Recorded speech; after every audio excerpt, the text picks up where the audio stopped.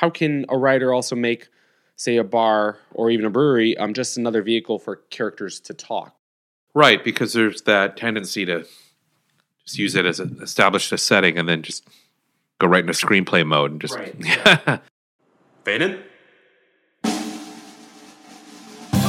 Cut to. Exterior. Interior. Restaurant? Bar. Club. Day. Night. Action.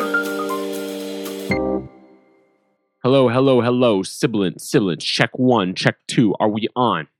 Anyway, guys, I am currently weaving in a fictional taco truck in this horror action screenplay I am writing. You see, the reason why is because in any movie, but of course, especially in some kind of horror action thrill ride, there needs to be a moment to breathe. And in this case, the moment of brevity is with a fictional taco truck where I have my two characters talking about what to order.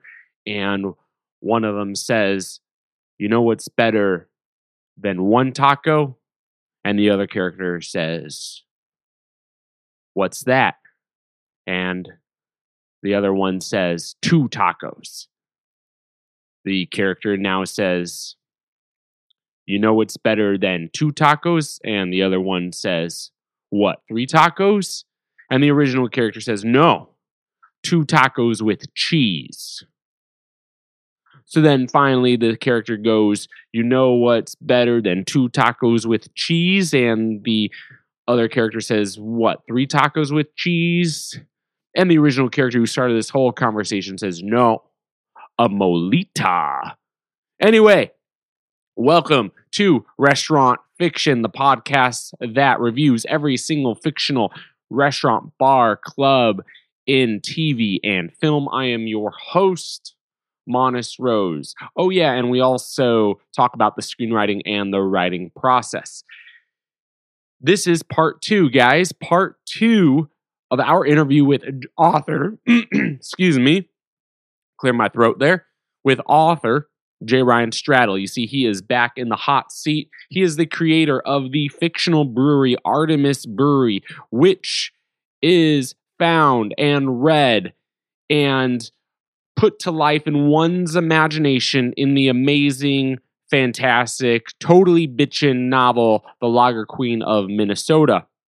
He is also the creator of the unique pop-ups in his debut novel, Kitchens of the Great Midwest. Well, anyway, in part 2, he takes us on a deep dive in making a fictional restaurant, in this case brewery, really mean something. He goes in details of how a character's choice of beer can really say a lot about him or her, or if the character is an alien of it. J. Ryan also gives some sage advice to emerging writers out there. I'm not going to tell you what that sage advice is. You got to listen to it, man, woman, child. Yeah, he says it pretty darn fast. So if your ears aren't actively listening, well, then you snooze, you lose, pal. You just got to go back 15 seconds and hear it all over again. All right, anyway, without any more bullshit, because I got to cut it now, here's part 2 of Artemis Brewery and our interview with author J. Ryan Straddle. Go. Your breweries and your restaurants, they're three-dimensional. Like, how can a writer make a fictional brewery or a fictional restaurant pop out on the page? Well, I think it helps to have gotten to know breweries a little bit.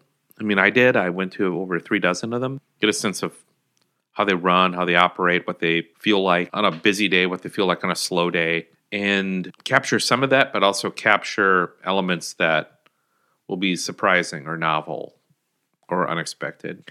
Because in writing a narrative, you're not usually writing the story of a normal day.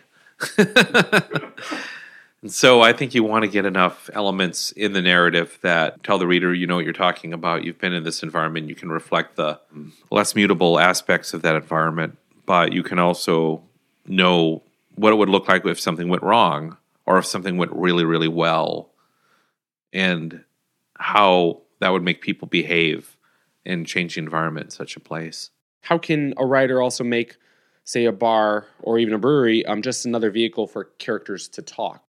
Right, because there's that tendency to just use it as establish a setting and then just go right into screenplay mode and just. Right. Well, the nice thing about having a bar or brewery, particularly one that's open, a brewery that's open to the public, is you can bring in that third person or that fourth person that's going to interrupt the flow of this exchange and challenge it, coerce it into new directions. Plus, certain elements within a bar are always invitations to narrative. For example, I just wrote a scene today where it's a married couple, and the husband comes home from being out of town for a while, and he asks his wife for a beer, and the wife pours him a beer that she's trying to use up so they can get it off a tap and replace it with something that sells better. And so even the simple act of pouring a beer can bring an element like that into a story. She's not just pouring him a beer. Like, think about what beer she's pouring him and why. Like, to me, what this says about the relationship is that it's practical. Like, she doesn't pour him his favorite beer. She doesn't pour him a beer that's her favorite beer. She doesn't pour him a beer that she hates. She just pours him a beer that she's trying to get rid of so they can put something more popular on that tap. And he's fine with it. Like, he doesn't like it or dislike it. He's just fine with it. Little opportunities like that present themselves in such an environment. And certainly also in a bar or brewery, there are other employees, not just, customers that I brought up earlier, but people working behind the scenes that'll come in, that'll interrupt the exchange or will be known to be present and whose threat of appearing might cast enough of a shadow to affect the narrative. Edith's decision of how she decided, how she found this, chose this silver lining between her sister was ethos. It wasn't pathos, it was ethos. It was almost like not an olive branch, but more like a sign of forgiveness. Like, how do you get to that point as a writer with your characters? Because that's huge. That's what I'm trying to get to, that point of ethos. Because I feel as a writer, when you can get to ethos, when you can get to like forgiveness more than vengeance, more than I got you or I told you so, or anger, like that's almost like, wow. Well, I think you have to establish early in the character's history and the narrative that he or she is capable of that this would be the sort of person that, under the right conditions, could answer her better angels and behave as if Edith did in that situation. Yet at the same time, you want to give them a lot of reasons not to, because that's what makes plot, that's what makes urgency, is conflict. Yeah, for me, it's about finding that balance, finding a character who's capable of great good, but creating within them the inability to always harness that good effectively. And so the reader is capable of being somewhat surprised when a good character behaves well, when a character who presents herself as a good person reveals herself to be that person. It's one of the liberating aspects of writing in close third, too, is you get a little bit of interiority. One of my early writing teachers taught me that you won't believe anything a character says about themselves, but you'll believe what other characters say about them. So you can reinforce attitudes about a certain character by having other people reflect it, other people in their lives relate it to each other. So you can keep certain ideas about a character alive, regardless of their actions. So you can create just enough of an element of doubt. So when I put characters in a situation like I put Edith and Helen into, the reader may not know how this is going to go. For me, it was just a matter of establishing Edith early as a good person, but also a flawed person. A person capable of holding a grudge, but also a person of incredible grace and perhaps forgiveness. What are the similarities, though, when it comes to crafting story between your time in reality TV, or say your time writing this Variety Fair piece, or even writing one of your novels? What are there similarities, if anything? Well, I guess regardless of what I'm writing, I always think about the utility of the sentence I'm trying to craft, and if it adds something that I haven't seen yet in this piece, if it moves the story or narrative or argument forward, if it entertains, informs, or hopefully both. But I have to admit it's quite a bit more freeing in novel writing where you just feel you have more space to explore a character. And you can always pull back later, but in writing a first draft, you can make it as unwieldy as you want. And certainly the first draft of Lager Queen was very unwieldy. I try to hold myself to a certain standard. At this point in my life, I want my public work to be up to my increasingly high standards. And so I feel like if I can't do that, if I don't have the time or the ability to devote to it to make it measure up to my previous work or exceed it, hopefully, then I'm not going to do it. Being a writer is being constantly in the process of evolving, being reborn, and challenging yourself and trying to find things to read that expand your consciousness of not just what it means to be a writer, but a human being. And the acceptance of the manifold aspects of that are what dilate you to new realms of creativity and feeling and depth in your own writing. These are your babies. These are your characters. So is Eva Torvald's Pop-Up Supper Club your dream restaurant? Like, did you like, and same with Diana's Brewery. Is that your dream brewery? Like, are these your dreams, or no, they fit the characters you actually have? I think they fit the characters, but I think they do hew somewhat close to my own taste at times. Like when Diana makes her first beer, it's a single hop IPA, which it kind of is pretty close to my favorite. Like the hop she chooses, Citra. Yeah, I just like the characteristics of that. And I feel like my experience with kitchens taught me that if you write about food or drink in your book, that's what you're going to be served. And so I thought, oh boy, I better not write about Hefeweizen because I'm allergic to those. So I better write about a beer I can drink and enjoy because I might get served that. And that turned out to be the case. Both of these novels have female heroines, female protagonists, even from Kitchens, and then Diana and the rest of her crew from Lager Queen. So these characters receive their culinary and beverage education outside of the post-high school academic realm.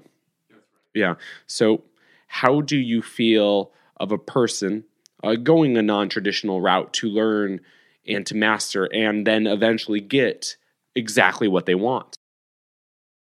I'm all for it. I think particularly in this realm where college education is so expensive, I think it's perfectly legitimate, if not encouraged, to explore avenues to education and purpose that don't attend taking on massive debt. Now, that said, certainly certain industries where I think you'd be beholden to the authority of a diploma, but, or at the very least, the contacts that one would accrue through the college experience. But certain trades, including culinary trades, I think, rely more on passion, devotion, artistry. People who are self-taught can often be just as successful.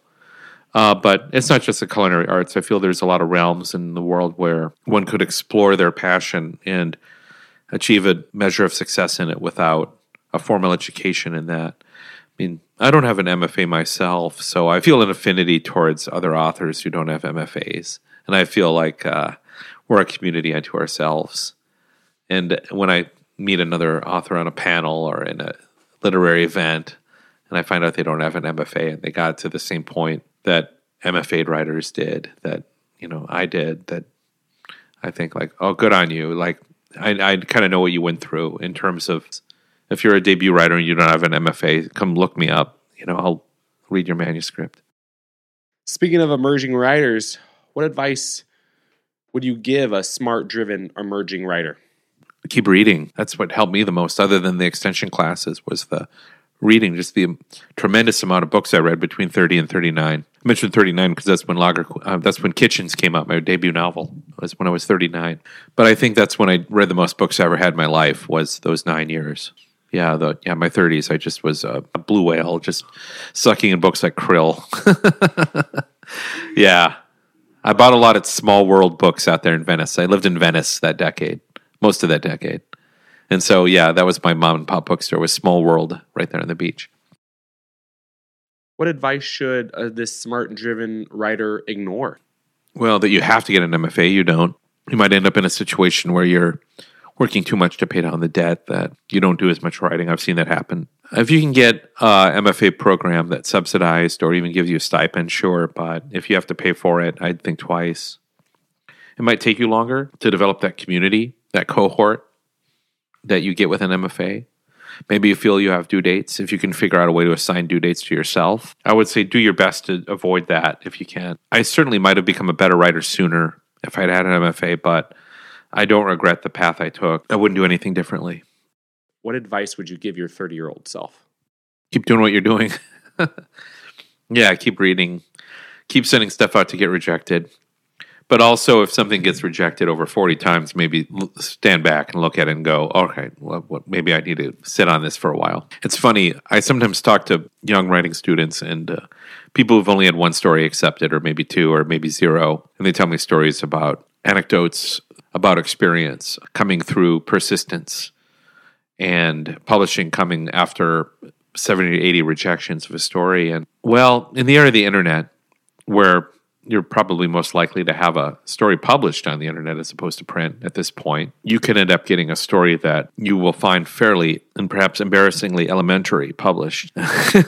And you may wish down the line that you weren't quite so persistent, that you'd held yourself to a higher standard and thought, well, okay, the most desirable publications, August publications that I admire, have all rejected this story, but I'm bound and determined to get it published somewhere, just so it exists in the world.